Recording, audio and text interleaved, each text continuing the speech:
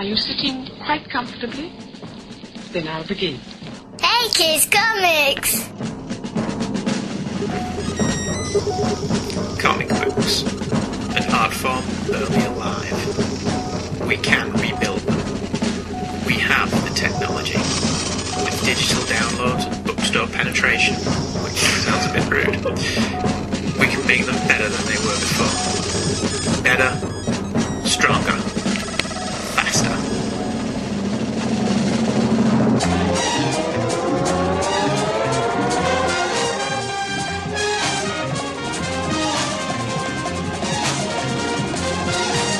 Hey Kids Comics!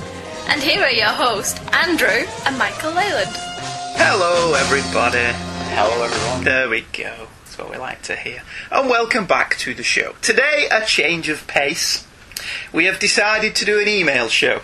I fought it, didn't I? I fought doing an email show. That's why we did a question and answer show.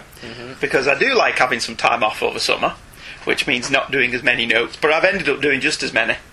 Because I've ended up appearing on other things. And the next two episodes are going to be quite intensive. But it's better to do that kind of thing when you're off. But for the past 2 weeks, we haven't done anything. Or the week before that. You haven't? Well, neither of you. I have. I've been doing all of that. Well, right, on this show, Yes. our show, Yes. we're not talking about your whoring endeavours. My whoring endeavours. But for the past 3 weeks, the only time we've ever done work on a show was last week. I've not. I've done it every day, haven't I? I've wrote the scripts for the next 2 episodes already.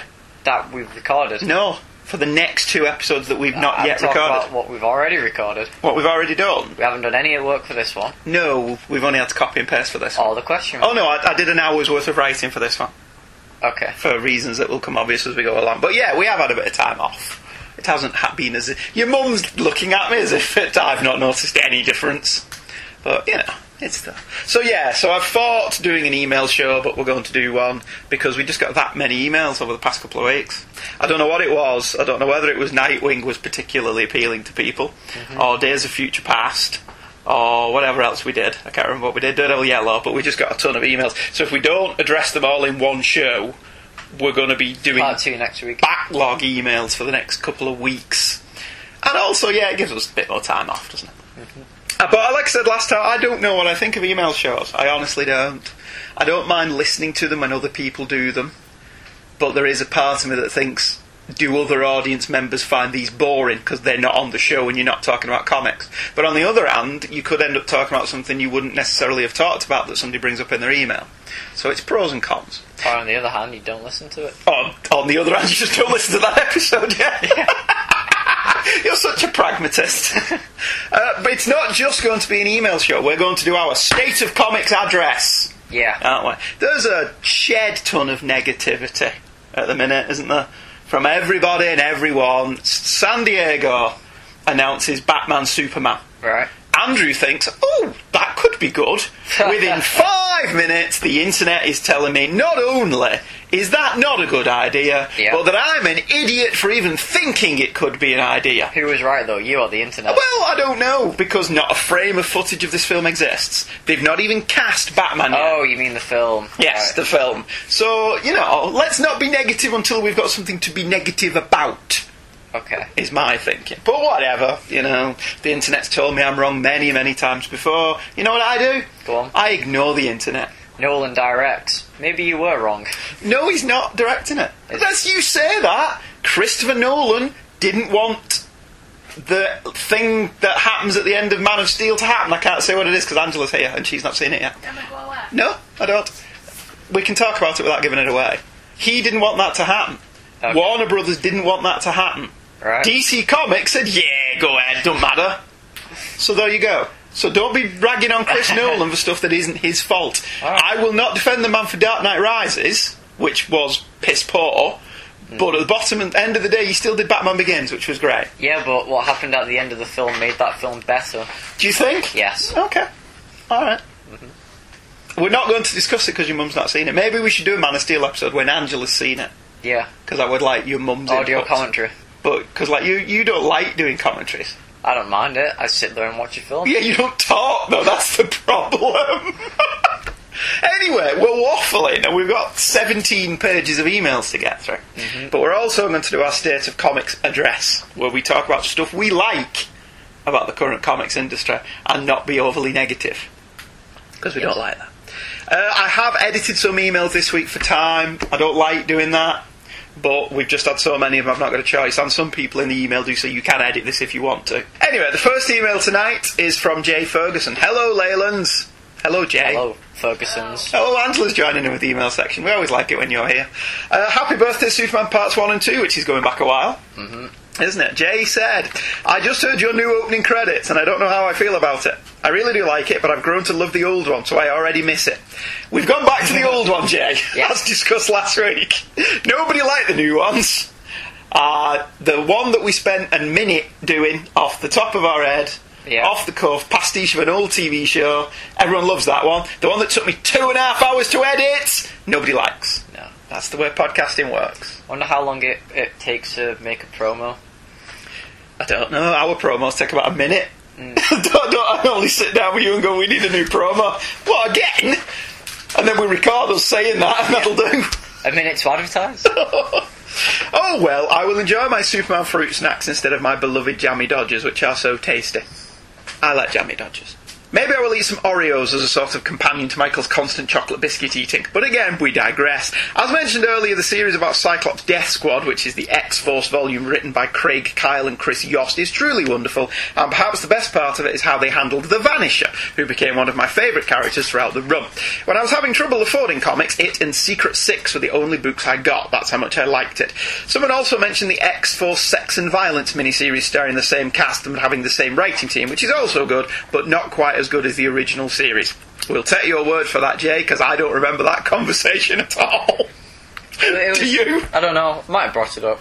It's a series where Cyclops goes, right, let's create a kill squad in the X-Men. So was this following Avengers vs. X-Men? No, it's before Was this before Avengers vs. X-Men? Yeah. Right. So Wolverine led his own little Black Ops and they assassinated people. Right, and this was perfectly okay, was it? Yeah. Right. So say Cyclops goes, right, okay, so I want the head of this mafia organisation killed. Hush, hush, like... You could have just left it as I want the head of this mafia organisation in a bag. Yeah. But I don't want Xavier to find out about it, so Wolverine's like, yeah, alright, I'll go make my little group and we'll go kill him. So the X-Men were a wet works team. Part of them were. Excellent. Good. That sounds great. Jay continues, Superior Spider-Man is definitely a great book, though I disagree with your use of the status quo term, because I think it is a status quo change. To quote The Princess Bride, I do not think that word means what you think it means. Right, let's settle this. Finally and forever. Right, okay. Right, okay. It is not a status quo change. Okay. If in 10 years' time, Dr. Octopus is still Peter Parker, then I will concede... Mea culpa, Robert Culp, I was wrong, it was a status quo change. After 10 years. After 10 years. Gwen Stacy dying, status quo change. It was a status quo change when it happened, though. Yes, and it still is. She's not alive anymore. But she's because dead. it happened... Status quo change. So when Gwen Stacy died, as soon as it happened, it was status quo change. But when Peter Parker dies, as soon as it happens, it's not a status quo change. Yes, this is not going to stick. Right, okay. Him graduating high school, status quo change. Because he never went back to high school. It hasn't happened yet, so it's a change in the status quo. Alright, okay. When he comes back, the status quo changed again. Jean-Paul Valley took over as Batman. At any point did you go, this is a status quo change and this will stay this way forevermore. Bruce Wayne will never be Batman again. No, you didn't, because you're not stupid. You went, right, so they're telling a story of what were to happen if Batman really was a rough vigilante that killed people. But this will not stay this way. But that's different to what they're doing in Spider-Man now. How is it different? Well, because Peter Parker's dead. He's not dead. Am I in denial? I'm in the 5 stages of grief, and I'm currently in denial. He's not dead. He's coming back. No, he's dead, man. You think? Yeah. So you've bought into this line, sinker and copy of Angling Times. Even if he's not dead, it's still a status quo change because he is not Spider-Man. When he comes back and is Spider-Man again, it's another change in the status quo. Really? So the fact that they've changed the status quo of Superior Spider-Man 4 times since it began, this doesn't make your spider sense tingle. Alright. Or have they just said status quo change because it's now a new buzzword? Matt Smith regenerates as the Doctor, right? Yes. New Doctor comes in. Peter Capaldi. It's not a status quo change at all. No, it's because not. he's going to change again. Yes, so, you know. he's still the Doctor.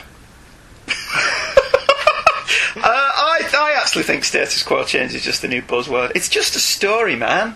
Like it, don't like it, whatever. I'm enjoying Superior Spider-Man, that's all I need.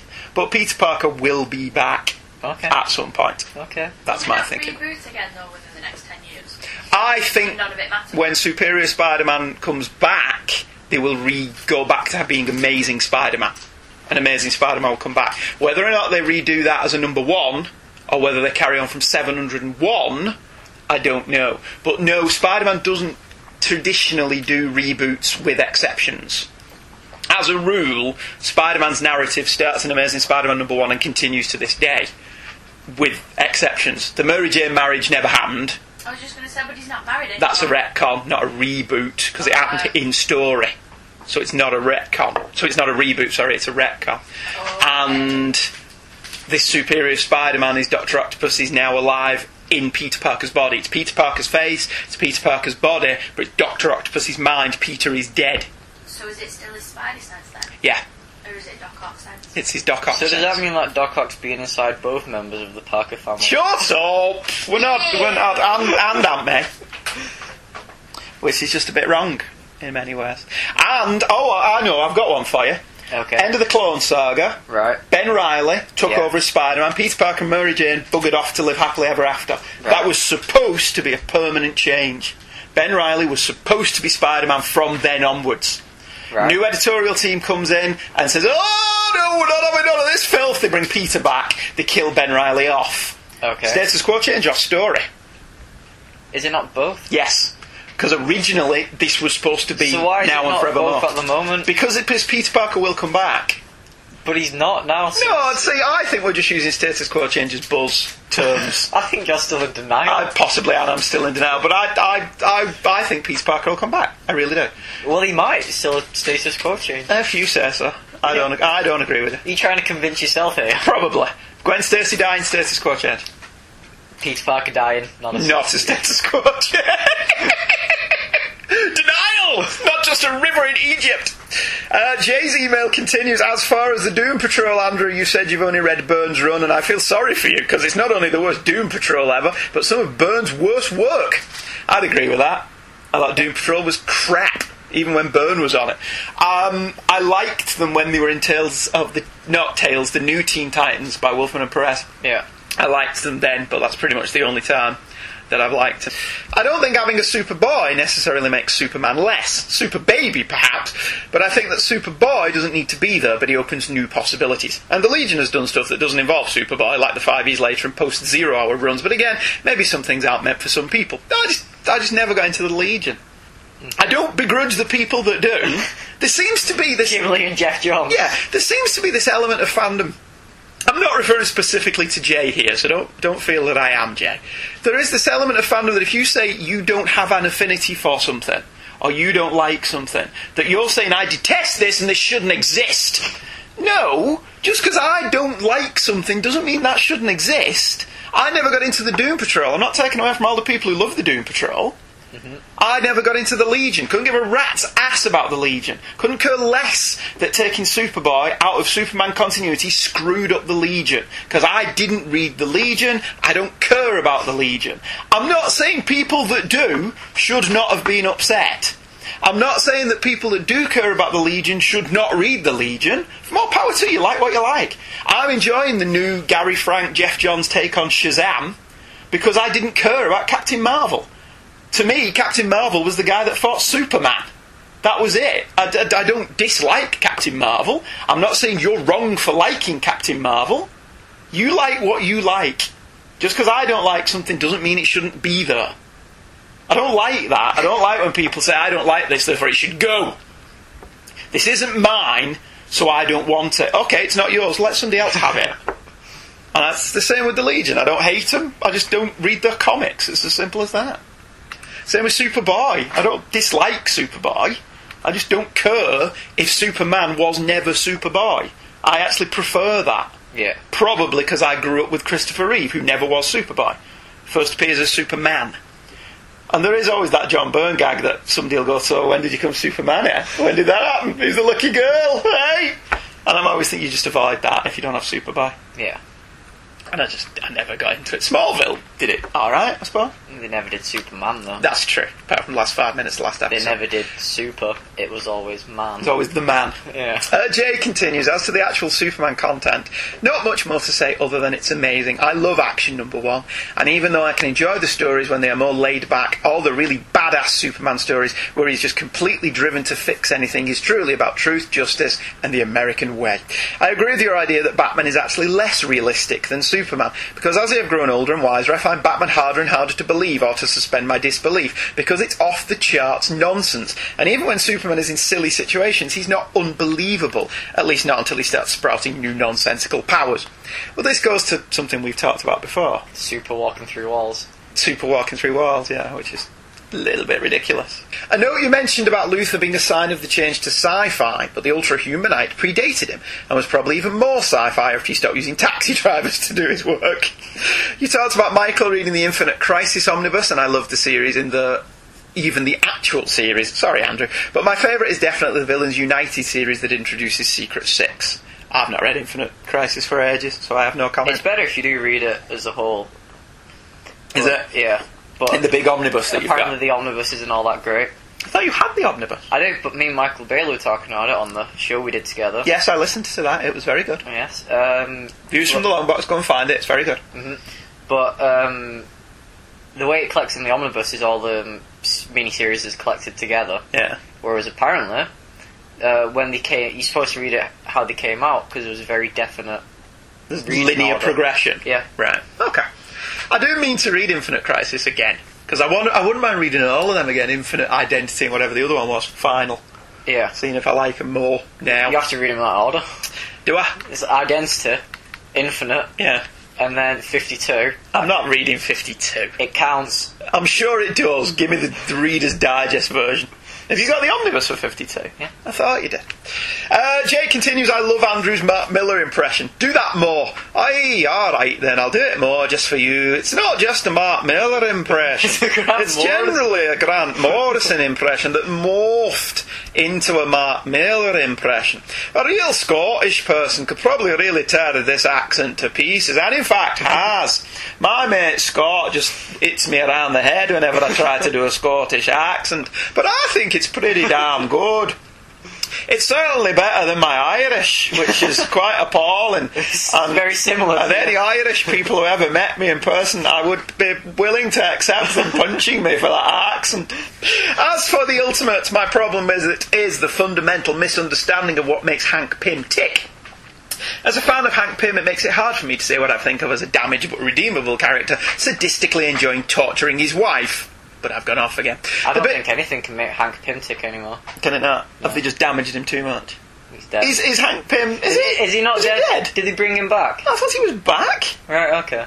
Cause who's going to be Ant-Man in Edgar Wright's movie? Scott Lang. Who created Ultron? Hank Pym. Hank Pym, so he's going to be Ant-Man. Right. Apparently. But he's not, because he doesn't create Ultron. No, he doesn't create Ultron, but he's going to be Ant-Man in Edgar Wright's Ant-Man movie. But he's not Ant-Man at the moment. No, well, that's what my thinking with that was. They could have him in Avengers 2. That would make perfect sense. Yeah. But, whatever. We'll see what happens.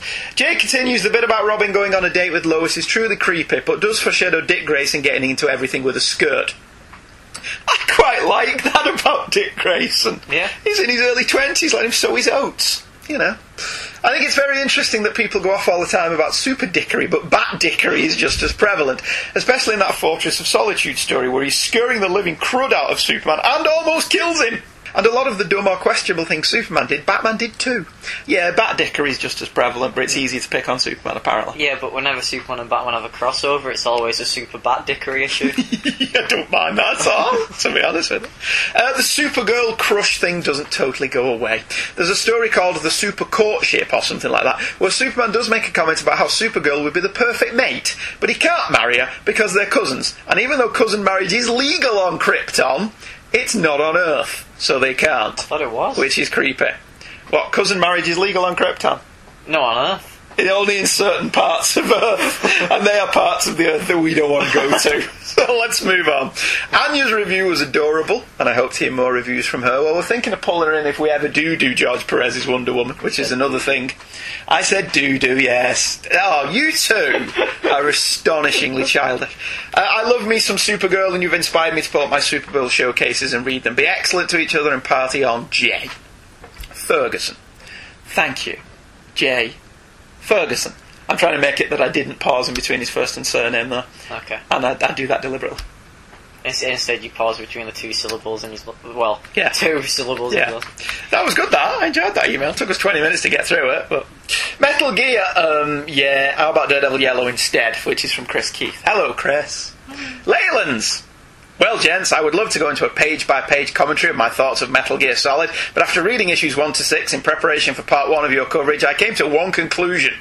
Wow, I'm glad I obtained these books through questionable means. Paying for this fine quality material would have been a crime. The art is terrible. It reminds me of that Havoc Wolverine mini from the late 80s. I'll stop dogging it and instead move on to this week's selection. Ah, yes, Daredevil Yellow.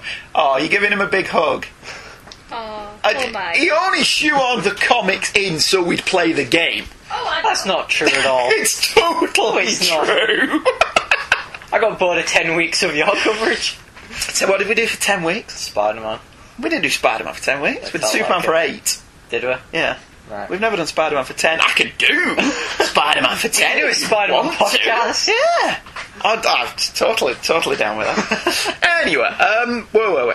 A personal favourite, continues Chris. I have gladly selected from my collection Daredevil Yellow to reread it this week. I've enjoyed this one every time and am still just fascinated by the book. Tim Stale is a genius. The black and white feel of Fogwell's gym, the almost Rat Pack feel of the restaurant where Jack takes the boys for dinner. Little details, but these are the things I remember most and not the fight scenes. My thoughts on these books. Number 1. Is that fighter supposed to be Crusher Creel that Jack fights? Yes, he's actually named in the dialogue. Could Jack's Murdoch defeat of Creel be in the cause of his life of crime? Yeah, it could be. Okay, so Carl Crusher Creel was an ex-boxer. Nicely done, Jeff Loeb, and way too coincidental. No, I don't think it was too coincidental. There are only so many boxers that will have been operating in Hell's Kitchen at that time. I can buy that at some point Jack Murdoch would have met Crusher Creel. I thought that was a nice little continuity touch, because it was ultimately irrelevant to the story. If you got that was Crusher Creel, brilliant, and if you didn't matter. It wasn't continuity wank for the sake of continuity wank. Number 2, Matt not getting a chance to tell his dad one time that he loved him. Wow, still gets me every time I read it. 3, Karen. I love how Sale drew her. Nothing that was over the top, just simply drawn and beautiful. No gigantic boobs, no overstated anything. No, and she was always dressed quite demurely as well, which is odd given what Frank Miller did to her. Yeah. Turn her into a prostitute. Doing porn. Or did he make her do porn movies? I forget which. Frank Miller ruined a character. I don't know that he ruined her so much as... Well, someone else ruined her. Yeah, well, given what she was doing for a living, yeah. Number 4, there are simple lines in this book that I just love. I could tell you were in Charlie. They don't make that perfume anymore. It's gone now. Excellent writing. Yes, that was a lovely touch. I like that as well. Number 5, I've read every issue of DD, and while I'm one of the few that really loved Daredevil right before the Kevin Smith series began, whether it was Kiesel writing or Joe Kelly, I enjoyed it. Karen as a late-night talk show host was good stuff. I understood why the fat man killed her, but damn, I miss Karen Page. She was a great character, and the scene in this book with her shadowboxing was adorable. If Karen had been that well-written prior to this, maybe they wouldn't have killed her. Yeah. Is always a possibility. Number 6, Slade, the killer of Jack Murdoch. What an unbelievable dumbass. This guy gets a gun pointed in his face by a guy dressed like that and confesses to murder. Not just tell the guy in the wrestling outfit what he wants to hear and then do the opposite, and then he agrees to testify, and he still gets the death penalty. Yeah, we pointed out that this was remarkably stupid, I think, didn't we? Clearly Jeff Loeb knows nothing about criminal law. That bit of stupidity blew right past me the first time I read it, but you're right, there is no requirement that the defendant testify in a trial. Therefore, the only reason you could do it is to get a lesser sentence. I guess you're originally going to be charged with double death.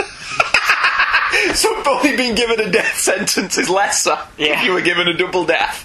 That makes sense, doesn't it? Because they can only kill you once. Oh, yeah. So... Number 7, so Reed's friends from Columbia recommend Nelson and Murdoch. Just a tip, Reed, if your friends who know that you are rolling in cash recommend some attorneys right out of law school, those are not friends, they are dicks. That's a practical joke, Mr. Fantastic. No one wants a lawyer fresh out of law school to do anything except research and maybe clear up a traffic ticket. I don't think we pointed out that was a bit stupid. I think that was there to iron over a continuity thing in the original, where Ben just shows up at Nelson and Murdoch when there's tons of lawyers in New York City. Yeah. And I think that was just an explanation that didn't need to be there, to be honest. It's like explaining why the burglar burgles Peter Parker's house. What a phenomenal coincidence that is. Well, one, he's a burglar. Yeah. And two, that's the point of the story. Saying that there's ancient money buried under the floorboards in the Parker house just makes it even more of a coincidence. Marv Wolfman. Because that's what he did in Amazing Spider-Man 200. He explained that the burglar robbed the Parker household because there was something buried under the floorboards, some gold or something from Prohibition days. Okay. So he explains a coincidence by creating another huge coincidence. So it's doubly coincidental, isn't it? It's doubly coincidental. Not only that Peter Parker would let this guy go, who would later go on to rob his house, but that this house would have gold in it that this burglar knows about, and he's going to go and rob. Okay. And there's overthinking it, and then there's messing it up. There's John Byrne, and then there's Marv Wolfman. No, that was Marv Wolfman. That wasn't... I mean, John Byrne overthought it in Chapter 1. Yeah. He had it that Peter's... Uncle Ben bought him a computer, was carrying it into the house. The burglar saw it and thought, they must be rich. They've got a computer. I will rob that house. So that's even more coincidental. Yeah. So it's... No, just leave it alone. Leave it. Fine as it is. Leaving it. They've never got that origin right in the films. Okay, enough of a trip down memory lane for today. Yes, I ploughed through all 6 in about an hour. Thanks as always, even when the subject material is meh, or in this case Metal Gear, the top-notch coverage is why I listen. Chris Keith. Well, thank you, Chris. I don't think Michael's thanking you. No. He's entitled to his opinion, even if he's wrong. Is that what you're saying? Come on, you thought I'm not denying the comic was crap, yeah. Well, he's not saying the game was crap. Yeah. So there you go, there's your mutual middle ground. Shake hands. Call it a day. P.S. Doctor Who update. I really should transfer this part to an email for Who True Freaks. Andy, you were right. Words I love to hear. And Michael, you were wrong. Words I love even more. About Donna. Love her. We just finished The Doctor's Daughter. She's hot. David Tennant is a lucky man. Yeah, Georgia Moffat's a bit of alright, isn't she? Surprised they've not brought her back yet. Thank you, Chris. Our next email, Daredevil Yellow and Guilty, is from Bobby Coakley. Hi, Bobby. Hey, Leylands. Your review of Daredevil Yellow was a very interesting look at the character and brought up elements of Matt Murdock's character and history that are rarely examined, or that can bring up continuity errors when they are examined. I think the Grey's character was Loban Sale doing a reference to The Long Halloween, and Gilda Dent, Harvey Dent's fiancée, was named Grace on Batman the Animated Series. Yellow itself has been referenced elsewhere. The Absorbing Man's boxing match against Jack Murdock was mentioned in Dark Reign, Lethal Legion, and Peter David's She-Hulk run. Oh, good, so that's become established fact. That's fair enough then. Slade and his lack of remorse over Jack Murdoch's murder is fascinating. Slade saying Jack deserved it for winning the fight is an interesting element, beyond Slade taunting Matt for his amusement. Even if Jack never said he would throw the fight, Slade and the Fixer probably thought telling Jack to throw the fight was enough for him to agree to it by default. I also wonder if Matt asking who fixed things for the Fixer was Loeb referencing the Kingpin. That's a good point. Yeah. We didn't consider that, did we? Wilson Fisk could have had his fingers in that particular pie, couldn't he? Mm-hmm. Yeah. Any remorse of origin story villains is a tricky thing. If the murder of a loved one is a reason to fight crime, what happens when the murderer is remorseful? Joe Chill didn't feel guilt for killing the Waynes in Grant Morrison's Batman run, justifying his actions as class warfare. Post-Flashpoint, Chill can only meekly say he didn't mean it. In Dick Grayson's origin, Tony Zuko doesn't seem remorseful for killing the Flying Graysons. Any guilt Daredevil feels over the Fixer's death was discussed in Daredevil issue 350. Matt, having one of his dark nights of the soul, is confronted with the people he has directly or indirectly killed. There's an odd mix of Matt thinking, why should I feel guilty over the deaths of murderous criminals, versus sometimes even criminals can be capable of goodness. That storyline, written by James DeMatteis, involved Matt back in the yellow costume and Foggy Nelson finally learning Matt was Daredevil and not taking it very well. The story also ended with Matt fakes his death, wears black armour as Daredevil, and uses the secret identity Jack battling era that most fans would rather ignore. Was that the D. Chichester run? I don't think I've ever read any of that. Matt and Foggy didn't discuss Matt being Daredevil until issues 353, with Matt saying he never even told his father about his superpowers. Foggy was puzzled how Matt seeing everything in an outline means he should wear a costume, run on rooftops and fight supervillains. Matt says the contradictions of his life is part of his charm. That era of Daredevil was written by Carl Kiesel, and one of the few times the series wasn't morose and depressing. Does Daredevil work when he's not morose and depressing? Yeah. Yes, he does, actually. There's quite a lot of stuff that's not morose and depressing. It's quite fun. Keep up the good work, Bobby Coakley. Thank you, Bobby. We appreciate that. We're taking a break from emails. We're going to plug in a quick trailer for somebody's show, and then we'll be right back with the State of Comics address, Marvel Comics. Taking a break from all our worries. Sure would help a lot.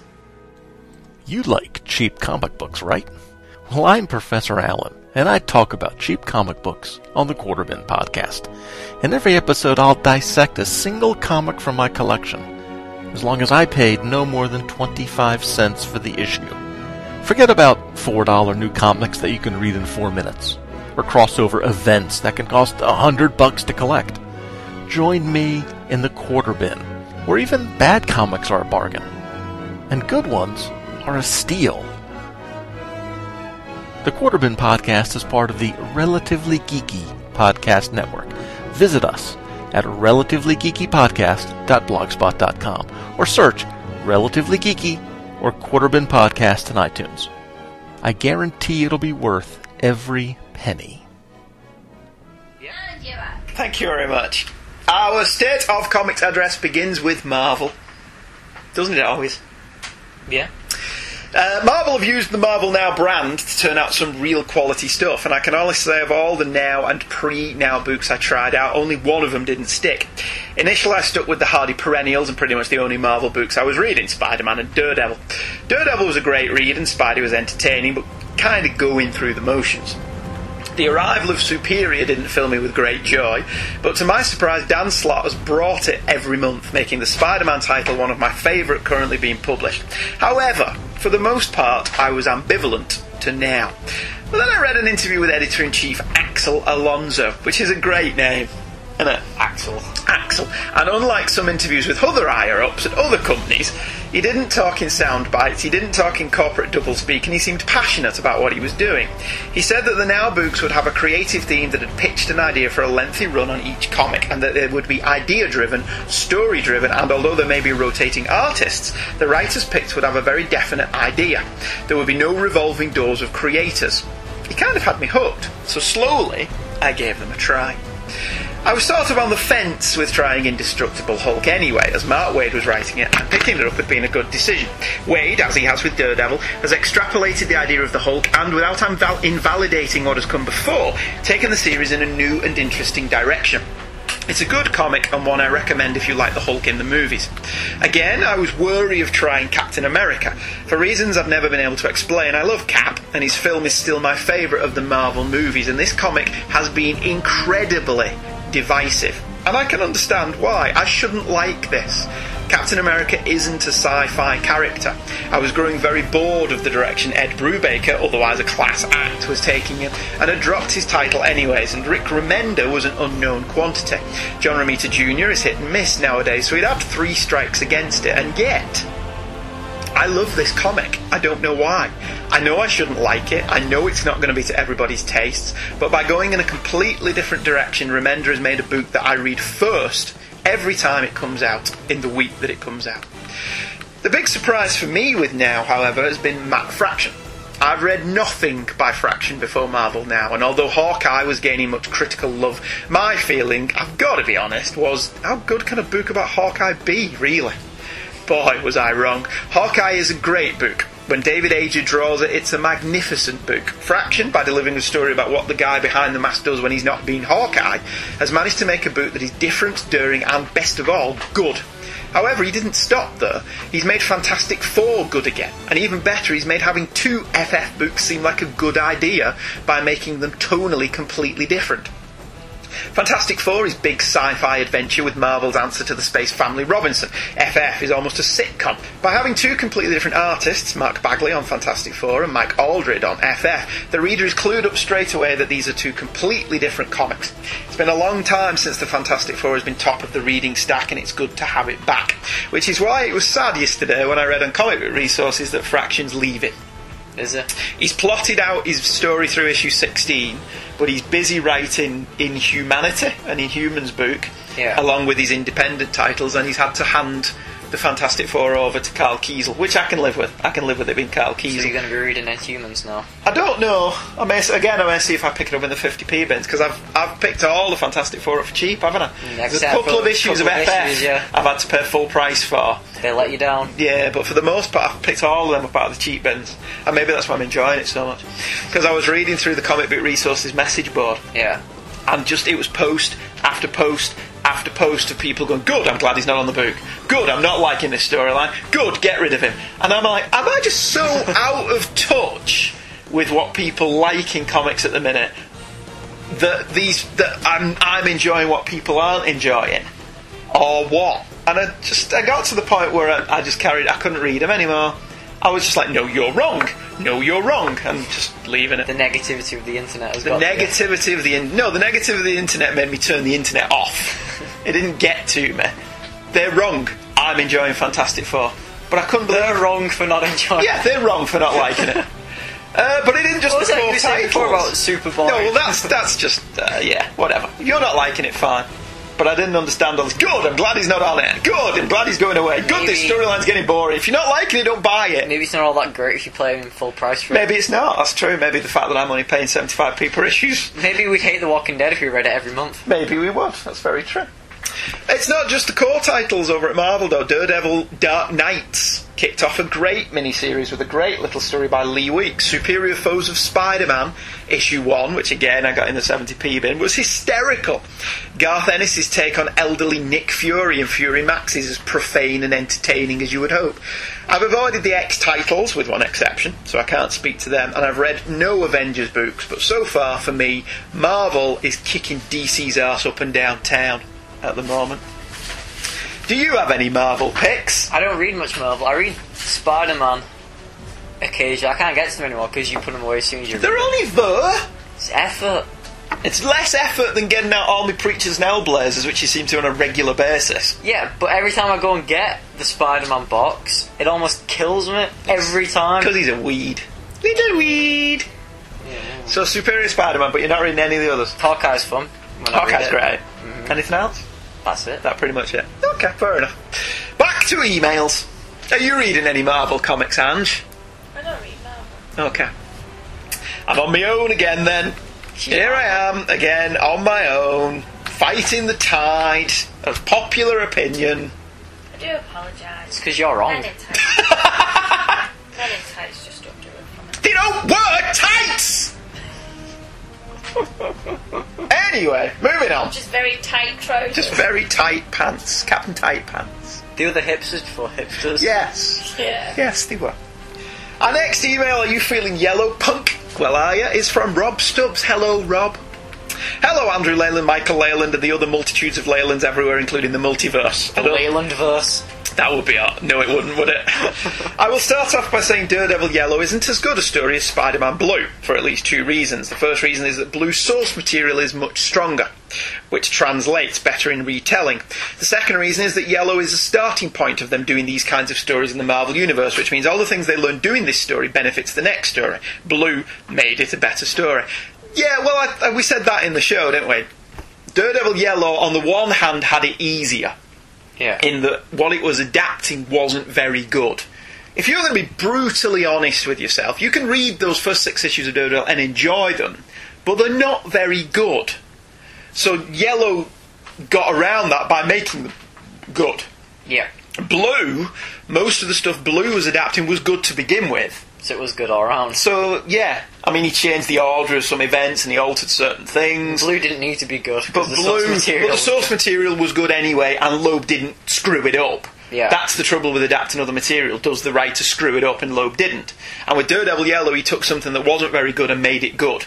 Yeah. So, I mean, we're going to get to Hulk Grey at some point, but I don't think Hulk Grey is a reworking of anything. Doesn't Hulk Grey take place after the first 6 issues of Hulk, or... Somewhere there. So Hulk Grey is not a reworking of established storylines, is it?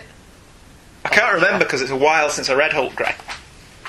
Rob continues, I'm divided on the theory that the scenes where only certain things are coloured, like in the first issue, is a depiction of Murdoch's radar sense.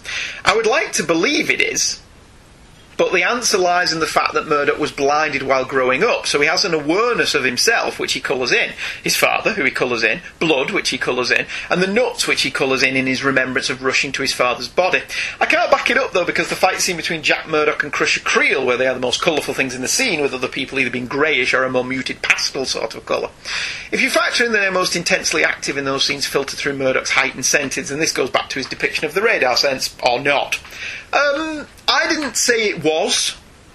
I thought it would be a nice touch if it was. If that's how Sale depicted Matt's radar sense, as certain elements were colour and certain elements were black and white. But let's be honest, the radar sense has been depicted so differently throughout the years that it doesn't matter. It could have just been an artistic choice. It worked either way for the story that it was telling. So it's not something I really got that hung up over. I'm not going to try and bother trying to make sense of the timescales between this, the original stories, and whatever Miller did, as it doesn't detract from this story for me. Other people can worry over that, but at least it's not a 5-year timeline. Good point. Issue 1 deals with the death of his father. I liked that they incorporate Jack's father's colours into why the costume started out the way it did, as it elevates it in a way that, that blind guy made a costume so naturally got the colours wrong, doesn't. Although that is a funny joke. Has to be said. In issue 2, I'm confused as why Murdoch thought his father knew all his fights were rigged, as there's nothing to indicate that this was the case. If he did know, then he wouldn't have reacted the way he did when he was asked to throw the big fight in taking a dive.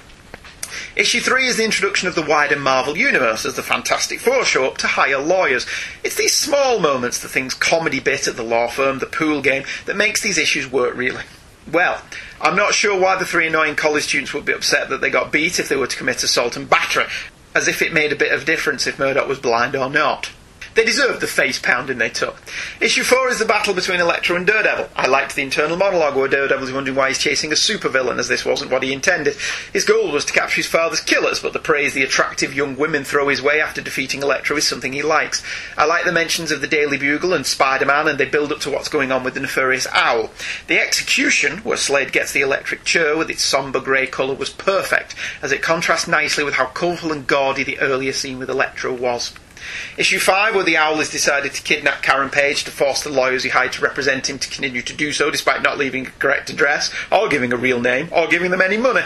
Yes, Daredevil being able to bend steel was a little odd. Maybe the goop that gave him his senses also gave him bend steel bar powers. That would make sense. Issue 6 is the final goodbye to Miss Page. We have the mention of a villain. Daredevil fights and defeats in the Daily Bugle, written by Ben Urich. The story ends with Murdoch looking on as Daredevil's the gym his father trained as it reopened with his name on it, and is going to be run by a reformed villain. The idea of a place where people get a second chance is good, and he finally forgiven himself for Page's tragic death. This is me, your American alligator pal, saying, "See you later, British crocodiles." P.S. Did Matt Murdoch write all his letters to the dead Karen Page in Braille? R.L. Stubbs Jr. She got that letter and thought, oh, right. What the hell's this? I can't read it now, can I? Our next email is simply titled For Him, from Professor Allen. Leylands. You wondered in the 25th of the 7th episode about the singing group For Him, who released a Measure of a Man song, and the hypotheses that they sounded like a boy band. Close. They're a vocal group made up of 4 fellas, and they sing pop-sounding gospel songs performing at churches and Christian events. Just trying to bring up the spiritual level of the podcast. Cheers, Professor Allen. Thank you very much. I could have looked that up on the internet, but I was too lazy. Yeah. So thank you very much for telling us who For Him are. Professor Allen is the host of the Quarter Bin podcast, co-host of the Short Box Showcase, co-host of the Book Guys Show, and all of this is available at the relativelygeekypodcast.blogspot.com. As of this recording, I have listened to 2, count them, 2 Quarter Bin podcasts, and they were great. Really enjoyed them, so keep up that. Our next email is the mighty Luke Giaconetti. Some say he will be attending the NICE convention at the Bedford Corn Exchange on the 7th and 8th of September. Mm-hmm. And that if he doesn't, we may. Because so us going there relies on him not going there. I think think it's pretty likely that he's not going. Is there a mutual dislike between the two of you? No, I love In the Luke. same A lot place? of time, if Luke was to go to that convention, I would make an effort to go. Yeah. All we know is he's called Luke Giaconetti. The subject heading is Nightwing, Nightwing, Nightwing, Nightwing. Where do you come from? Where do you go? Nightwing. Do you get that? I get that one. Yeah. When Batgirl was pitched to be in season 3 of Batman, the 60s TV show, she had a theme tune. Where do you come from? Where do you go? Batgirl, Batgirl. No. Da-da-da-da-da. That was Stingray, wasn't it? Cotton Eye Dick. Not Cotton Eye Joe, no. Cotton Eye Dick Grayson. Where do you come from? Where do you go? And if I am singing that song all day, I'm blaming you. My favourite pseudo-Batman podcasters. That would be us, wouldn't it? With apologies to Yvonne Craig for the subject line. Personally, I have no strong opinions on Nightwing either way. I understand that a lot of people have extremely strong emotional connections to Dick Grayson, both as Robin and Nightwing, both on his own and in the context of the Teen Titans. The Titans never really did much for me, and he's another character like Daredevil who I can appreciate but don't really have any investment towards. Also, like Daredevil, he also seems to have a legion of female fans yearning and dreaming for them to save them.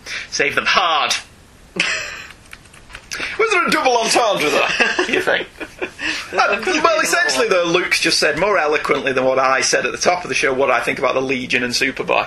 Yeah. It's essentially the same thing. I don't have any emotional connection to them. I don't hate them. I don't wish they didn't exist. I don't begrudge the people that do like them. Luke said it better than I did. Smarter than me. Here's the thing, though. Chuck Dixon can write Bat characters like it's nobody's business, and everyone raves about his Nightwing work, so this story at least piques my interest in an abstract sort of way. The amount of Batman the Animated Series elements which were worked into this story is interesting, since DC always seems to waver how much DCAU they want to use, and Superman guest spots are always appreciated, plus a name drop of the Outsiders too. Speaking of which, I'm pretty sure that Batman still founded the Outsiders post-Crisis, even though he did not quit the League beforehand. They've never been super clear on that point. Yeah, I think we were confused by that. Because I was wondering how he could have quit the League if he was never a member of the League. Yeah. In post-Crisis continuity, Batman was a member of the Justice League, wasn't he? Superman and Wonder Woman weren't. Which just confuses me. If I'm remembering correctly, Luke continues, Dixon's Friction, which would make a great band name. With DC Comics comes from his conservative political views and opinions, but as this is not a political podcast, I will not elaborate beyond that. I think if that's true, that's a shame, because my understanding, again, we're not political, we're not going to get into it, but my understanding is if that's true, then he worked with Denny O'Neil for years. So how come Chuck Dixon and Denny O'Neil could work together for years, turning out some magnificent Batman stories, despite the political differences, but now Chuck Dixon won't get hired by DC? If that's true. We don't know that that is true. Is it not DC editorial rather than DC could be. creators? Whatever, could be. I don't know. But DC just don't seem to be getting on with the writers, though. That, to me, is... I'm sure there's an ist for that. Politicalist. Yeah. I'm sure there's something for it. Again, we reiterate, we don't know if that's true. Luke believes that that's true, and I'm taking Luke at his word. Just so we don't get emails about that. Self-sued. As far as the original Teen Titans, Wally West has been strongly foreshadowed in Flash. Speedy had a launch titled Red Arrow and the Outlaws, which is still ongoing. Donna Troy is unlikely to show up in Wonder Woman, given the way that Azzarello is writing it, although Garth seems like a possible candidate for Aquaman, considering that Johns is writing it and the series has been dealing with Atlantis. So it's not really a shut out of the original Teen Titans, just mostly. Honestly, not losing much sleep over this, as the best presentation the original Titans have gotten in decades was Artie and Franco's Tiny Titans. So until DC brings back Ding Dong Daddy... Luke, I want a film with Ding Dong Daddy. Hey, we got Ma Hunkel in an episode of Smallville. P.S. In response to your query of when the last time a Superman comic was fun, Scott Lobdell's Superman in the New 52 has been a lot of fun, which is probably why so many reviewers on the internet despise it. Alright, I'll check that out then. Recommend me a Scott Lobdell Superman to check out, Luke, and I'll read it. Yeah. Although, Adventures of Superman was fun. Yeah. The first issue I picked up in the 75p bin. Again, I don't know if the price factors in how much I enjoy it, but whatever. Quick break, another plug, another promo, got lots of them, you can have them all, they're all free, and we'll be right back.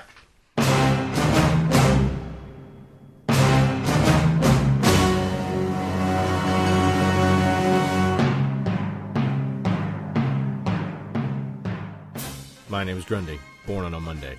The following recording was taken from an NSA wiretap of a Back to the Bins taping. No names have been changed. Everyone is guilty. Do I need mine, or am I good where I'm at? Oh, now you do. If I have mine, you have yours. You might want to yours only if you do have it set to automatically, because you don't want it to automatically, because the thing never works right. Because what'll happen is it'll be used to you at a particular and then if you go out of that, it scrambles to a and it doesn't fast enough. So it's better to just set it up. Oh, okay. It really doesn't work well. So I checked. I checked my my king. It definitely billed me for the hotel for all three of us. Join Back to the Bins every week for goodness.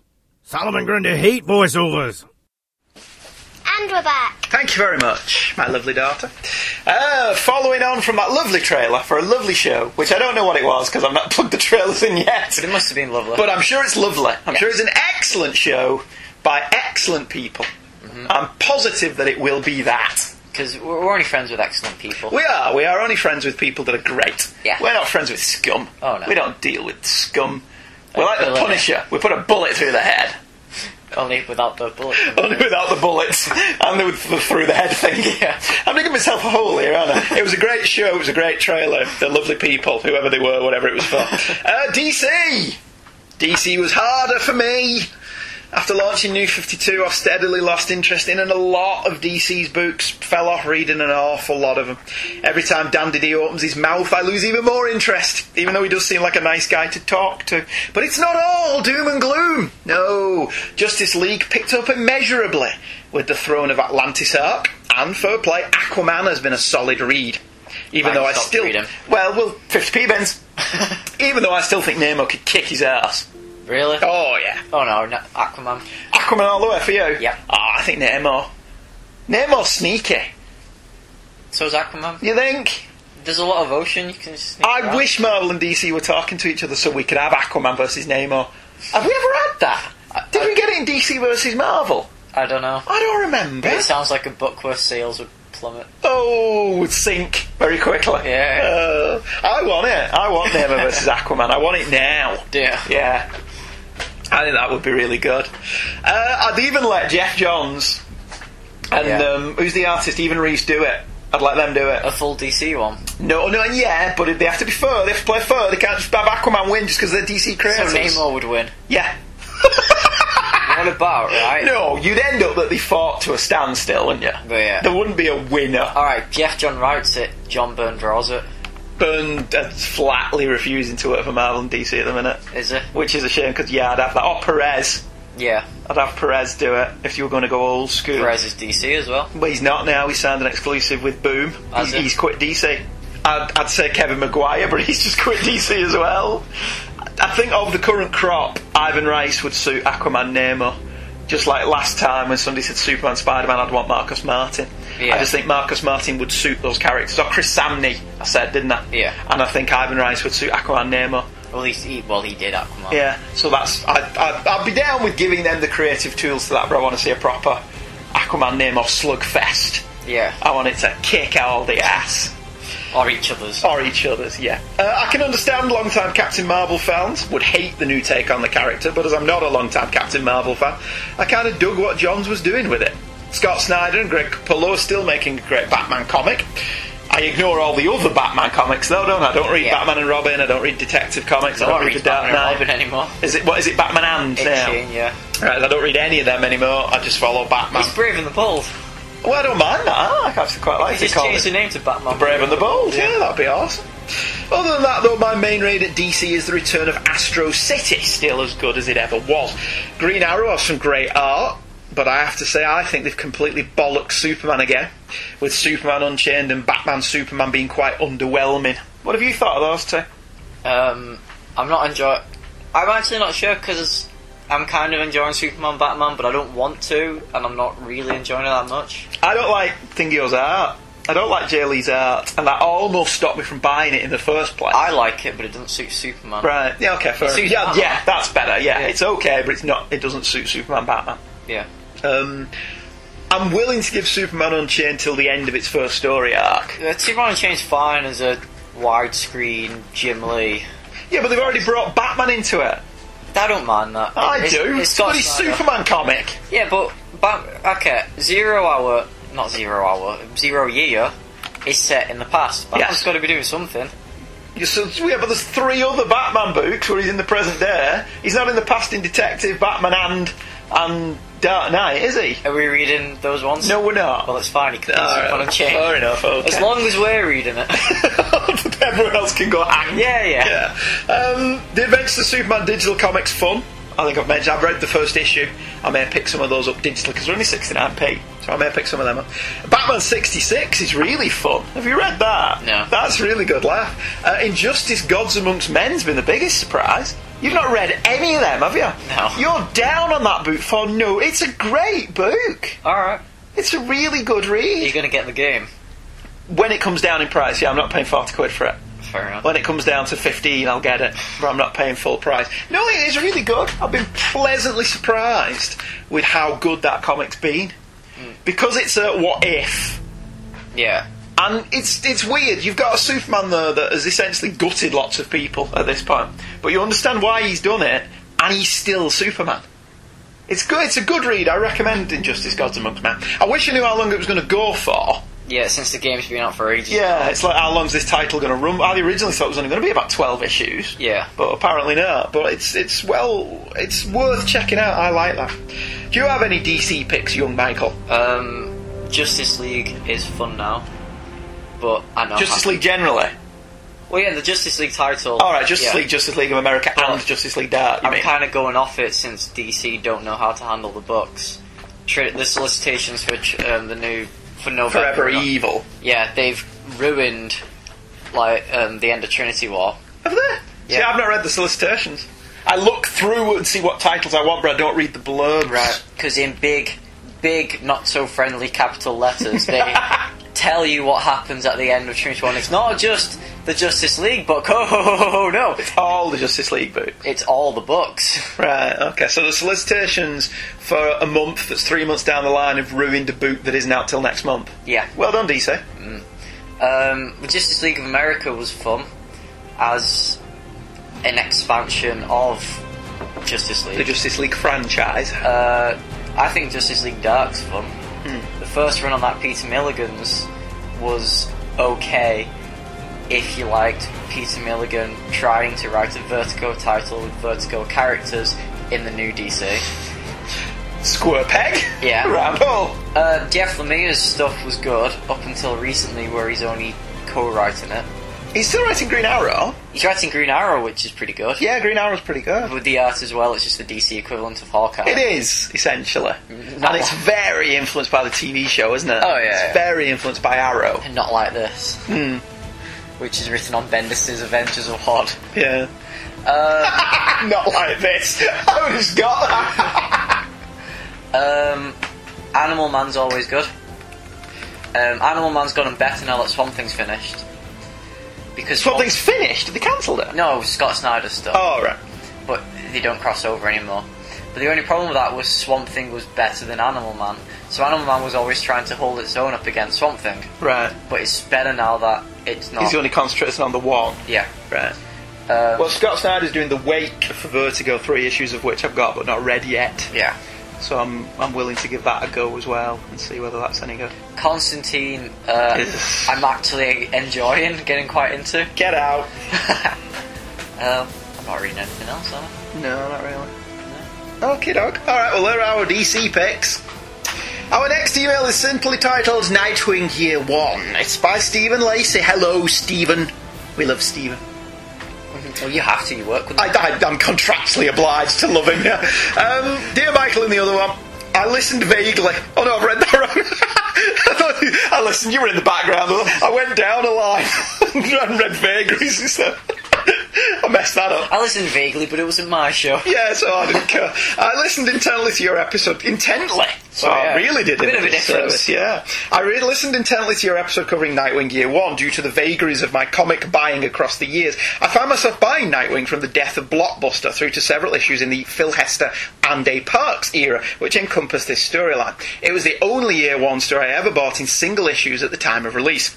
Anticipation was high for this story. Chip Dixon and Scott McDaniel were returning to the book after an extended run from Devin Grayson, who I refuse to talk of in terms that other podcasters will very unkindly used when referring to her. She wrote some of my favourite Batman stories when I was getting into the character. Just on that, I didn't know what he was talking about though. But I do now know, because we've done a fantastic cast. Is it not funny to have someone who has the same surname as the person that writes? Yeah, well, I didn't like her Nightwing run, Devin Grayson's. But I've never read her Teen Titans run, which I understand is divisive. But her Batman Gotham Knight stuff is great. The first, 20-odd issues before it got wrapped up in the whole Bruce Wayne murderer stuff. Yeah. Where she essentially told a single story every month. And some of that stuff's really good. And there's a great issue where Aquaman and Batman have nothing to do. There's no crime. There's nothing going on. So they go doing the rest of it just Bat Aquadicker. No, yeah, they're just hanging around in the Batcave. Batman's trying to get on with Bat computer stuff, and Aquaman's like, "Want to go play pool?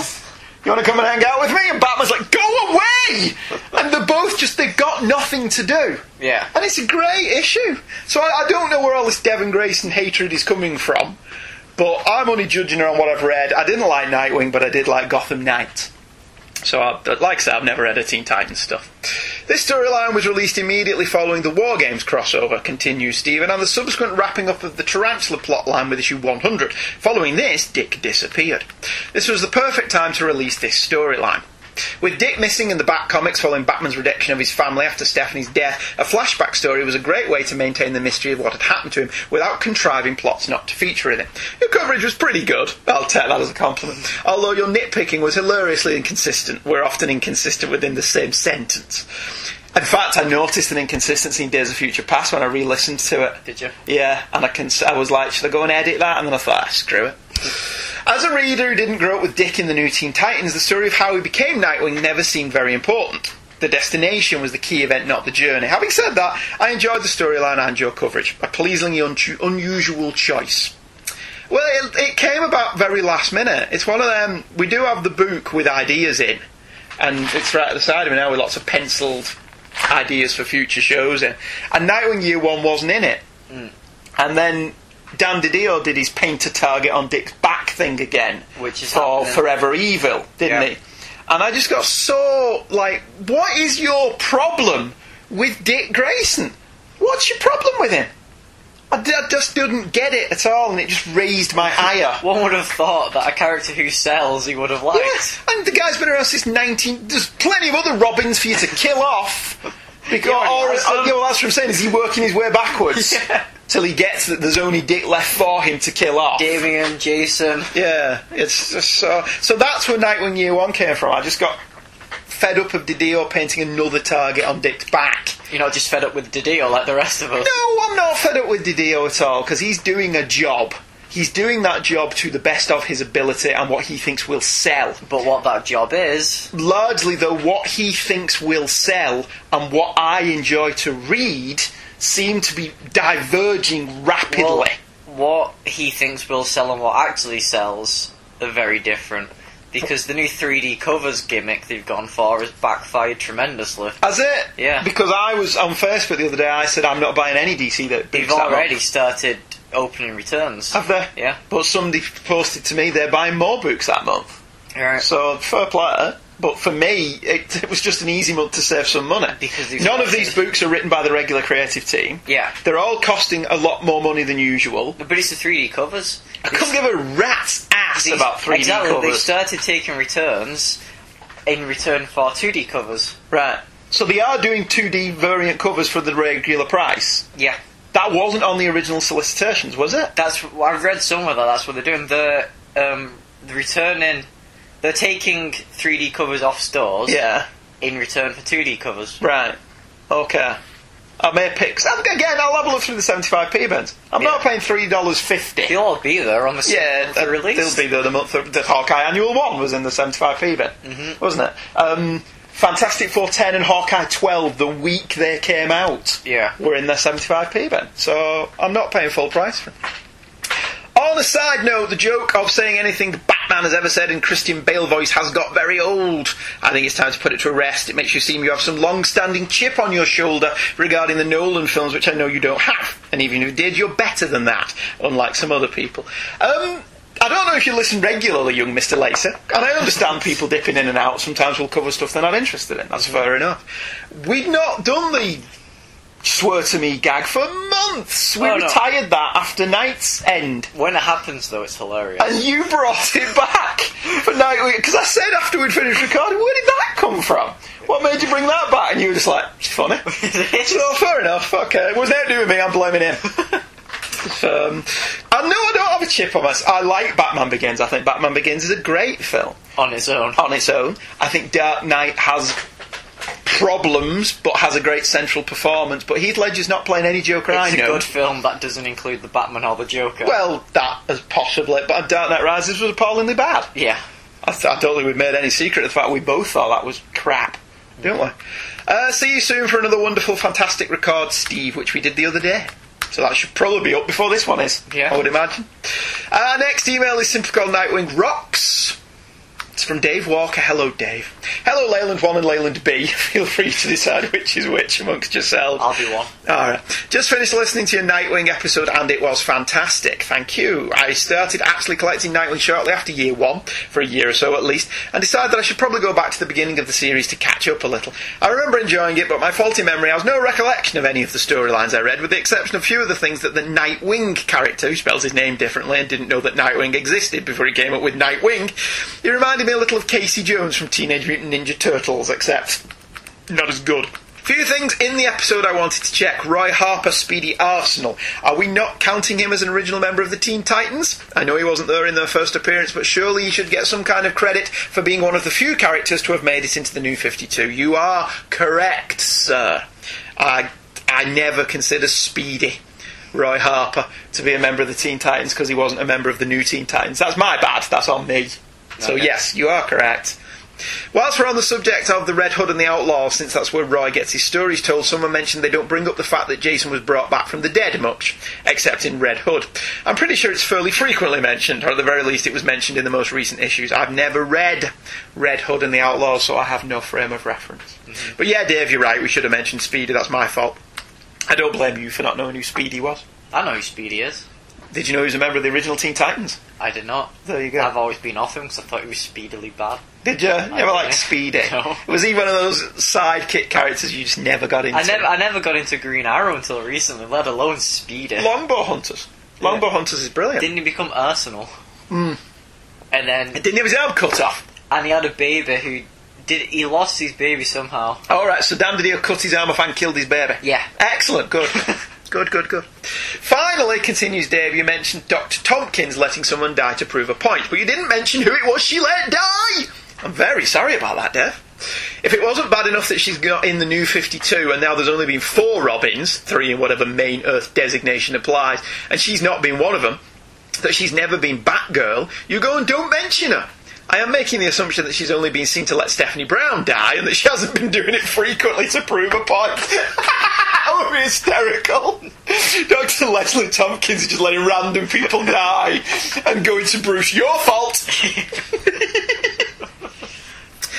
Dave continues, this probably didn't work very well since it got retconned that she wasn't really dead, only mostly dead, and as we all know that means she was slightly alive. Plus, being Bruce is the goddamn Batman, he basically had worked this out, and that's why she didn't get a glass case. Or something like that. Take care, guys, Dave. Yes, you're right, Dave. We should have mentioned that it was Stephanie Brown. Sorry about that. P.S. I'm very behind on Castle, and as most of my emails have a P.S. with Castle being mentioned, I thought I'd bring it up. Hope you enjoyed it. Yeah, this season of Castle was great. Mm-hmm. Can't go wrong. Our next email is entitled Podcast Daredevil. It's from Sea Mushy Land. I don't think that's a real name. It could be Seamus. Seamus. I can never say that name, Seamus. Mr. C. Yeah. Anyway, hello, Mighty Leylands. Hello, Seamus. If he never listens again just because you butchered his name. I am very, very sorry. Let me just scroll to the bottom of the email. As he put his name at the bottom of the email. Anyway. Yes, Shay Highland. Hello, Shay. I do apologise for calling you Sea Mushy and Seamus, neither of which are your name. I'm very, very, very sorry. Hello, Mighty Leylands. Hello, Shay. I'm one of your listeners from across the sea. Oh dear. If Americans consider the Atlantic Ocean a pond, what does that make the Irish Sea a puddle? So not only have I got his name wrong, he's Irish, so he can hate me for my bad Irish accent as well. It's not going well, is it? Let's start again. Hello, Shay. Forget all that, where I screwed up your name. And forget all the times I've done a terrible Irish accent. And anyway, I felt compelled to type, as you've just covered my favourite Marvel character, Daredevil, and are about to cover my favourite DC character, Nightwing. I am much the same age as Andrew and was introduced to Daredevil in the old Marvel UK reprints that were mostly black and white, but with a tinge of green. I have no idea what that type of colouring was called. Maybe Michael knows. Yeah, I remember that. Yeah. Do you not remember that? Where they used to have, it was black and white, but they'd have odd pages that were coloured, like, with one colour, like red or green or something, and you were like, what is the point? Just leave it black and white. My DD collection in those days was spotty, Shay continues, as sometimes they were not in stock in the newsagents, and most times I didn't have enough pocket money, because back then it was choice of Daredevil or Spider-Man or the X-Men. Daredevil invariably lost out. One of my defining memories of the era was Foggy chasing Karen. I have no recollection of them ever going on a date, kissing, or Karen showing the slightest interest in Foggy, but he had a diamond ring in his pocket ready to propose. My 8-year-old self didn't know much about women back then, as opposed to now, when I know nothing about women. But I couldn't believe that getting a wife was as easy as being first to them with an engagement ring. Was this how things worked in the 60s? What the hell was Stan on back in those days? That's brilliant. My love for Daredevil began with the Marvel 80s reprints with The Daredevils, which was black and white reprints of Frank Miller's Daredevil run, which looked gorgeous, and other Marvel characters. When I eventually got the original issues in colour, I was disappointed, as it didn't maintain the drama that black and white rendering did. Only my opinion, of course. No, it's correct. I loved the Daredevils. I still have that Daredevil's badge on this shelf here somewhere, because it's worthy republished, and Miller's work looks magnificent in black and white. Neil Adams looks better in black and white as well. Yeah. I still maintain to this day the best way to read Neil Adams' Batman stuff is in the black and white British reprint. I really do. Shay continues, I reread Yellow before listening to the podcast, and I have to agree with you. I loved the art. Foggy's pursuit of Karen always reminded me of the sexual harassment video in The Simpsons.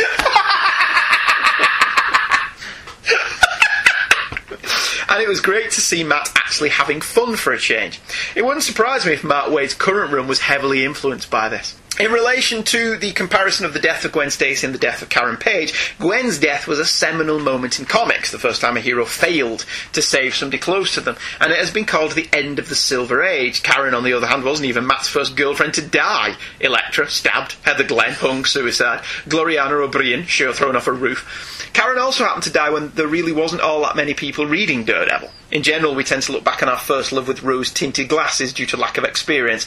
This is not something Matt can do with Karen. No pun intended. In closing, from this rambling email, I just want to say thanks for the podcast. You're very welcome. I listen when I'm coming home from a 12-hour night shift at 7 a.m. As I have an hour's drive, and as morning radio sucks, it's important to me to have something that engages me to prevent me from becoming another statistic or bloody smear. All the best, Shay Highland. Well, thank you very much. We thoroughly enjoyed that. I do apologise for getting your name wrong at the beginning.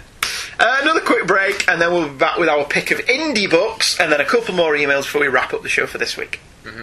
Yeah, play it. Come on. Play it loud. Play it loud. And now, it's time to sit back and enjoy the Two True Freaks Internet Radio Broadcast. Illogic, foolish emotions, a constant irritant. And transfer out, freak! 2! Belong in a circus. Right next to the dog-faced boy. True! I have come here to chew bubblegum and kick ass. And I'm all out of bubblegum.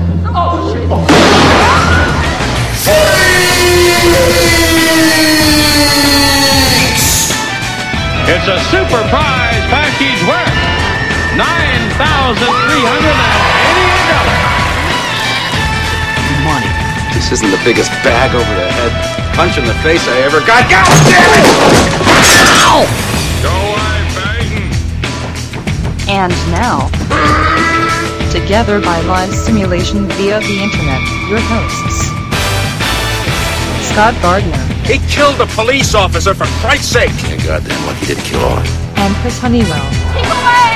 Keep away from me! You are physically repulsive, intellectually retarded, vulgar, insensitive, selfish, stupid, You have no taste, a lousy sense of humor, and you smell.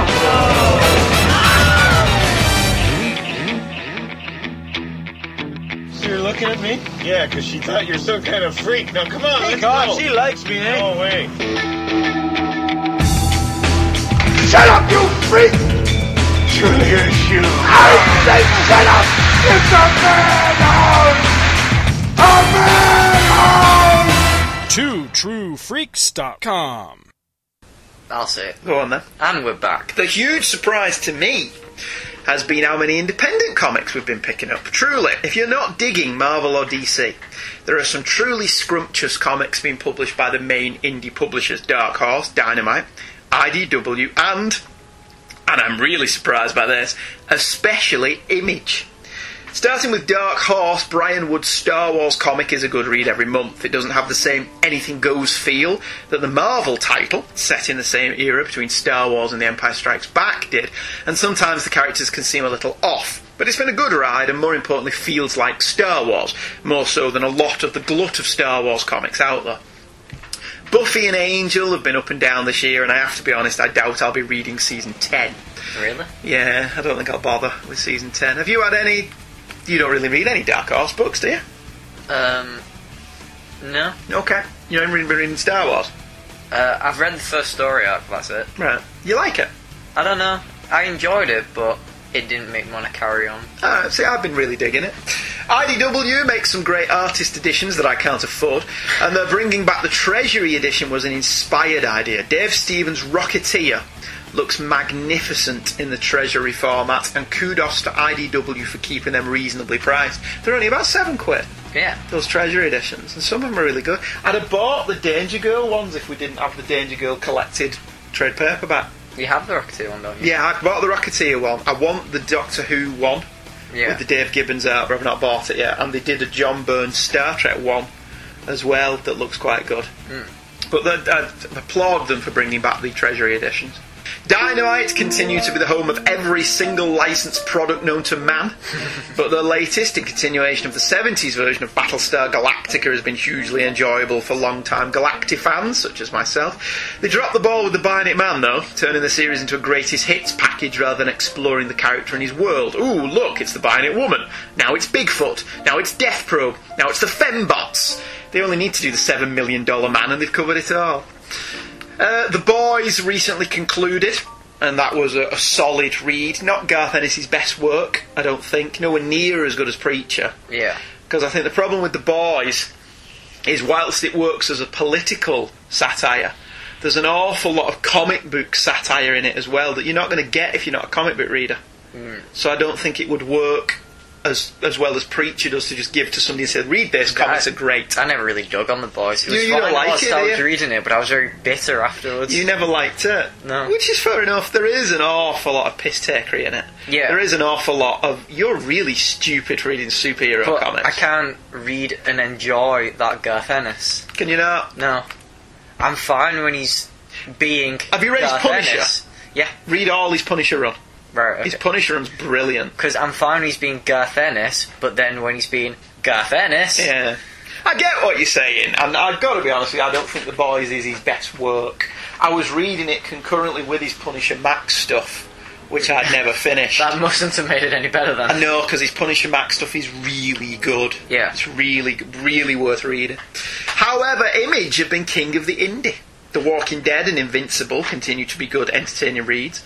Brian K. Vaughan and Fiona Staples continue to make Saga truly great, although I can imagine people will now start complaining that it doesn't live up to the hype.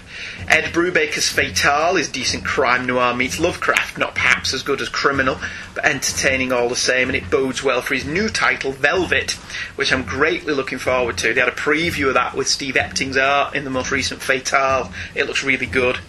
Greg Rucker's Lazarus is a neat little sci-fi book worth checking out, and Matt Fraction and Howard Chaykin's Satellite Sam is a book that I'm very much enjoying that doesn't seem to be getting as much noise as Velvet or Saga.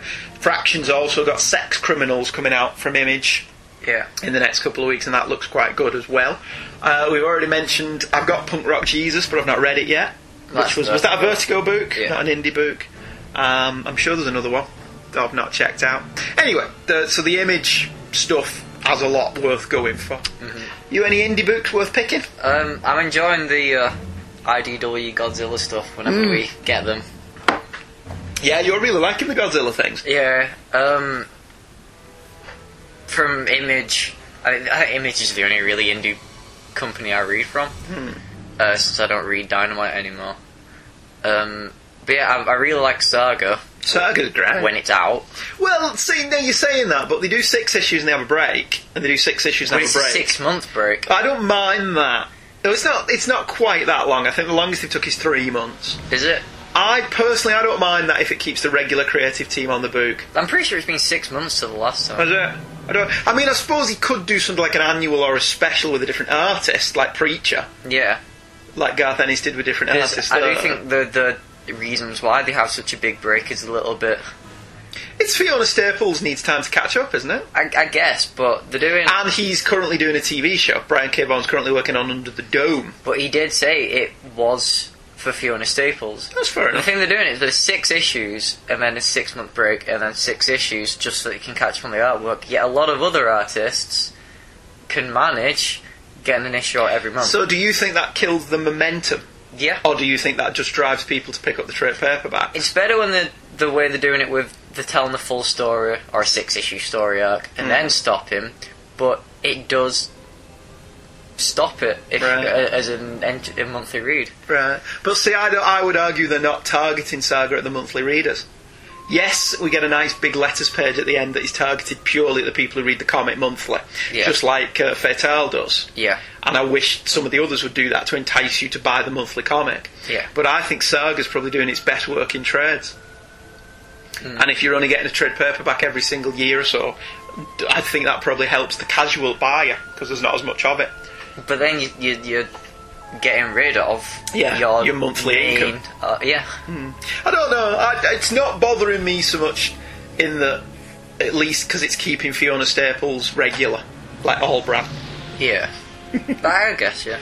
I'm enjoying... I like the Brubaker-verse, but... What, Fatale and Criminal? I haven't read Fatale yet, because I was going to wait for all of it to it come was out, originally supposed to be 16 issues, and he's decided to carry it on, hasn't he? Yeah. So, alright. Damn Questions is the title of the next email. It's from Damien Lee. Evening cross-generational comics readers. Hello, Damien. Damn, and thrice damn. I started listening to your Daredevil Yellow episode as I was waiting to have reread it, which I did tonight, and heard you say I only had a week to send you questions. Bugger. I hope you can find it in your heart to answer mine anyway. Oh, go on then. We'll do it for you. Especially as the cut-off date was my birthday when the family and I were in London. Why does that matter? I don't know. Heartstrings? Well, I hope you had a good birthday. Given I've missed the deadline, I'll only ask one double-barrel question. What Transformers comics have you read and which are your favourites? Thanks in advance, and I'm hoping to follow this with a proper email about Daredevil Yellow and Steranko. I've read sod all Nightwing, so I don't have anything to say about that. Don't stop us. Nope. Cheers, fellas, Damien Lee. The only Transformers comics I've read was when I was a kid. I read some Transformers stuff that I think it was Simon Furman wrote. Transformers and Zoids, I think it was. And that's it.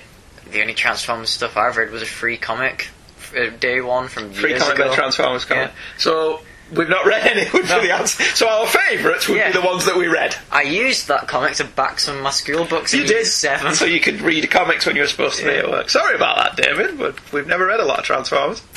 Nightwing Year 1 is the title of the next email. You knew this was coming, didn't you? It's from Tom Panarese. Hello, Tom. Hello, Leylands. As usual, I am writing to congratulate you on another superb job in covering a character in comics that I love, in this case Nightwing Year 1, which is a storyline I don't think I actually read when it was first published, and only picked it up digitally a couple of years ago when I was in the middle of rereading the Judas Contract, and wanted to see how the post-crisis, post-Zero origin of Dick Grayson's transition from Robin to Nightwing fit into that particular story.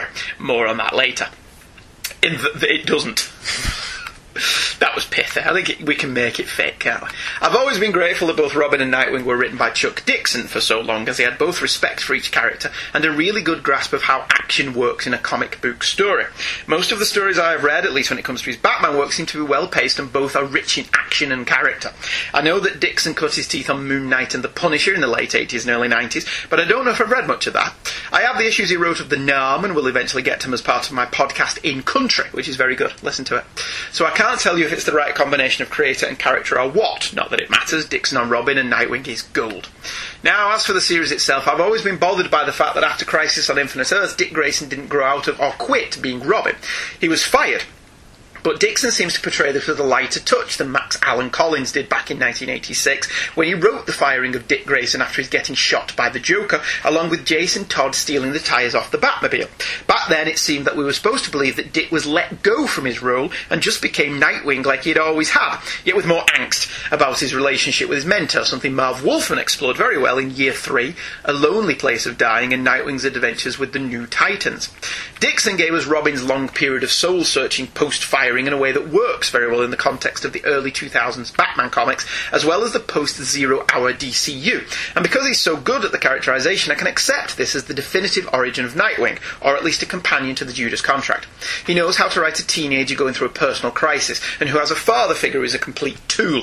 Furthermore, he really writes the supporting cast and guest stars very well. Alfred is written extremely well, and his relationship with Dick was one of the best additions to the Robin Nightwing mythos since the character was rebooted in The Crisis, and I love how it's used here.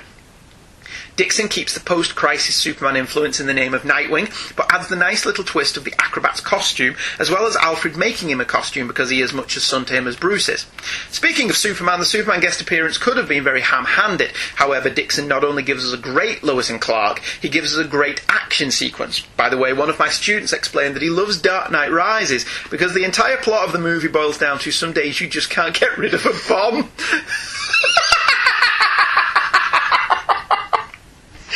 Yeah, but it's a bloody long way just to get to that joke, innit? Yeah. It's 2.5 hours. The best bits are watching Anne Hathaway slinking around in a Catwoman outfit. If Batman is Dad, being disconnected, cold and a bit of a tool, Superman is Robin's cool, understanding uncle who will take him to a ball game or something because, well, Batman's a tool.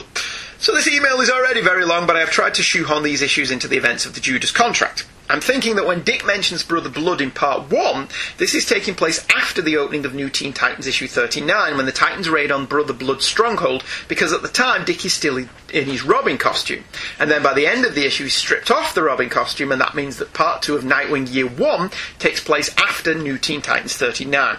As for the rest of the series, you can place it at any time during the next few issues of New Teen Titans Tales of the Teen Titans, as long as it is before Tales of the Teen Titans 33, which opens with Deathstroke trying to capture Dick Grayson. We're not sure how much time has passed between New Titans 39 and Tales 43, so it's very possible that most of Nightwing Year 1 takes place before this day. So there you go. Yeah, that fits.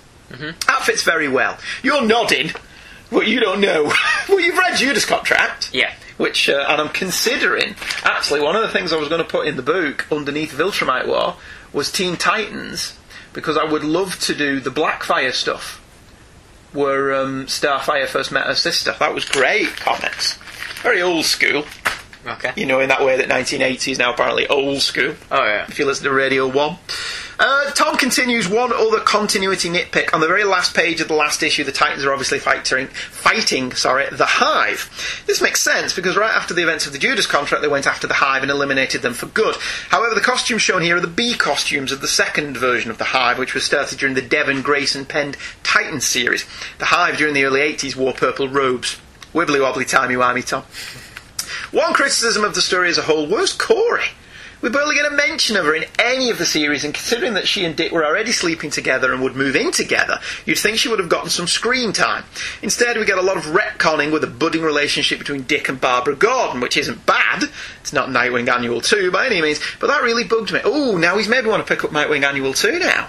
Why? Because I want to know what happened there, because that is a very good point. I'm kicking myself there for not picking up on that, where Corey was. Because Corey was his long-standing girlfriend throughout that entire run of Teen Titans. And they got married, didn't they? I'm not sure. No, they got engaged, they never actually got married.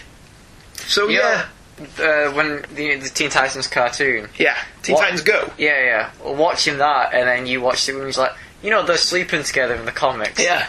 Oh. Well, in Teen Titans Go, they're only about 12, aren't they? So, they're different continuity.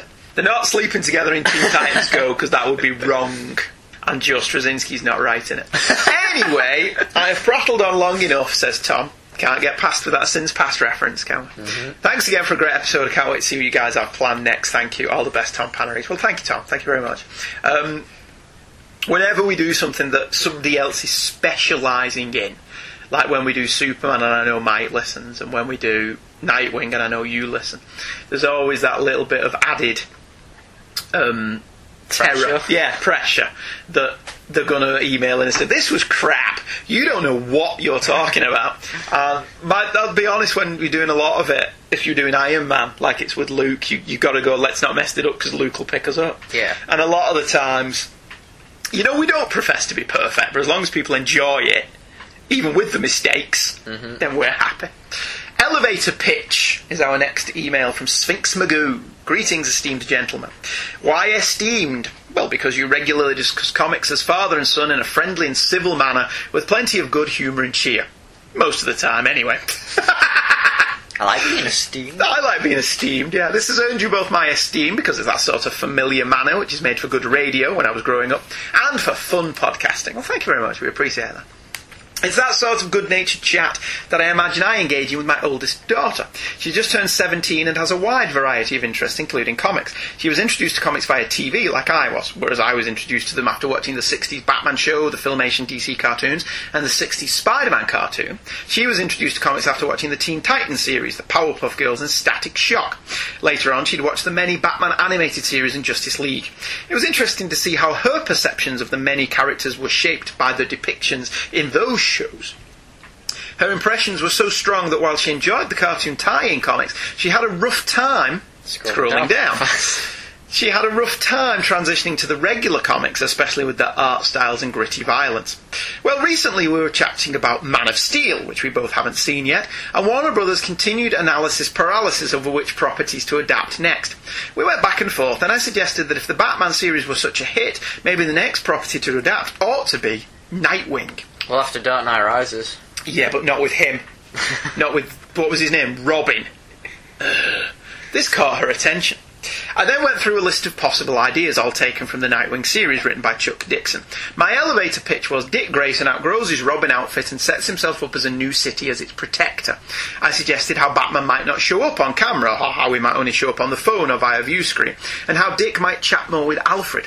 I talked about possible villains, going for some of the more pulpish ones like Blockbuster, or transplanting the Gorilla Boss to Nightwing's new home, just to give it a more fun comic book feel. Although DC's not going to do that then, as a film. Fun comic book feel. I talked about how Dick would be lower tech than Batman because he'd have less resources and he might have a motorcycle for possible car chases. I think I hurt her nerve because she got pretty jazzed about the idea. Without trying to brag, I think adapting Nightwing is an obvious and natural idea. Safer than a possible Batgirl or Batwoman film by Hollywood standards, it expands the Batman franchise but treads on ground closer to the Mission Impossible, James Bond or Bourne films. At one time, it might have been easy to imagine Dick Grayson portrayed by a young Tom Cruise. The concept of a thriller-based film featuring Nightwing might be easier for Hollywood to wrap its head around than the superhero formula they're still coming to grips with. So when I heard you remind us all how Dan DiDio seems to have it out for Nightwing, I felt moved enough to write this long note. I didn't want to jump in the Dan DiDio's ruining DC Comics bandwagon because I sincerely believe he's trying his best with what he thinks might work. He's in an unenviable position of trying to please his bosses at Warner Brothers and the many DC fans out there all across the world. Still, I have to wonder if perhaps Grant Morrison did the franchise some good for Nightwing by offering up Damian Wayne as a sacrifice. By planting the bullseye on Damian, it might have brought Dick some time. Perhaps even for a movie deal to be struck.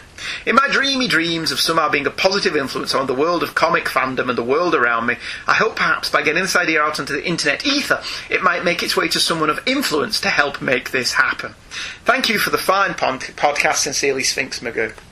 There's a couple of things in that. One, that's an excellent idea. Yeah. Nightwing as a Jason Bourne-esque, gritty movie, I think could work very well. The problem with it is they would have to have done a Batman film that had Nightwing in it to begin with. Yeah, I was just thinking. And they steered clear of any of that because it was all about the realism of Batman. Yeah. Okay, so just by snapping a vertebrae back into place, his back's healed. This is realistic Batman, is it? But maybe if they had a film set a few years after Dark Knight Rises with a different actor and... Yeah, where he adopts Dick Grayson and he just goes straight into being Nightwing at 15 or 16. Something happens and he needs to be Batman or... Yeah. And then he goes to the circus and, oh, look, Dick Grayson. It's an excellent idea, and if they'd planted it throughout the Batman franchise, like if he'd adopted Dick Grayson in Dark Knight, yeah, and then by Dark Knight Rises, when he's out of commission, have him become Nightwing, still running around the no man's land that was Gotham. Yeah. And then you could spin Nightwing off into his own series. In fact, that would have been a better third film, I think. But it's an excellent idea. I approve of it. The other thing with that is getting it out into the internet as someone of influence. That implies people of influence listen to this show. Yeah. Which I sincerely doubt. I can't imagine Dan Didio listens to us. Jim Lee listens to us when he's drawing. Does he? Does Jim Lee listen to the show? He does, yeah. Scott Snyder does as well, I believe. Mm-hmm. Yeah. He targets Batman to you. Excellent, good. You specifically is who he's writing Batman for. The main demographic of Batman. Excellent, good. And he's doing a great job with that, because Batman's not been this good in comics for years. If you're not Andrew Leyland, then you won't enjoy Batman as much. That's fair enough. That one sale. Yeah. That's why that book's $5, isn't it? Because there's only me buying it. Yeah, fair enough. Okay, that's it for the email section. We've managed to catch up with a huge chunk of them. There's still a couple, but they're by people that we had emails from this week, and we don't do emails from two separate people, from the same people within the same show, if that makes any sense. We want to thank everyone who did email in. They were all good then. Mm-hmm. Good ideas. I'm glad we did that. Got some talking points out of them. Continue to do so. Always nice to hear from people. You can email us if you don't want to be on the show. You can always say, don't read this one. But I don't see the point of that. Actually, part of the fun is hearing your name. Yeah. And us stumbling over your name and messing it up completely. Next time on an all-new episode of Hey Kids Comics, Spider-Man, the cosmic superhero, part of the Acts of Vengeance. A 2-part Hey Kids Comics event. Are we doing Acts of Vengeance? No, we're just doing the Spider-Man stuff. We're not doing Acts of Vengeance. Because I don't have them. Get the omnibus. Oh, yeah. The 2 omnibuses. The 2 omnibuses for Acts of Vengeance. Isn't that a little bit overkill? 2 omnibuses for Acts of Vengeance? Maybe. Maybe it's just enough kill. Anyway, okie dokie. Thank you very much for joining us. And we will be back next week with Cosmic Spider-Man. See you later. Bye-bye.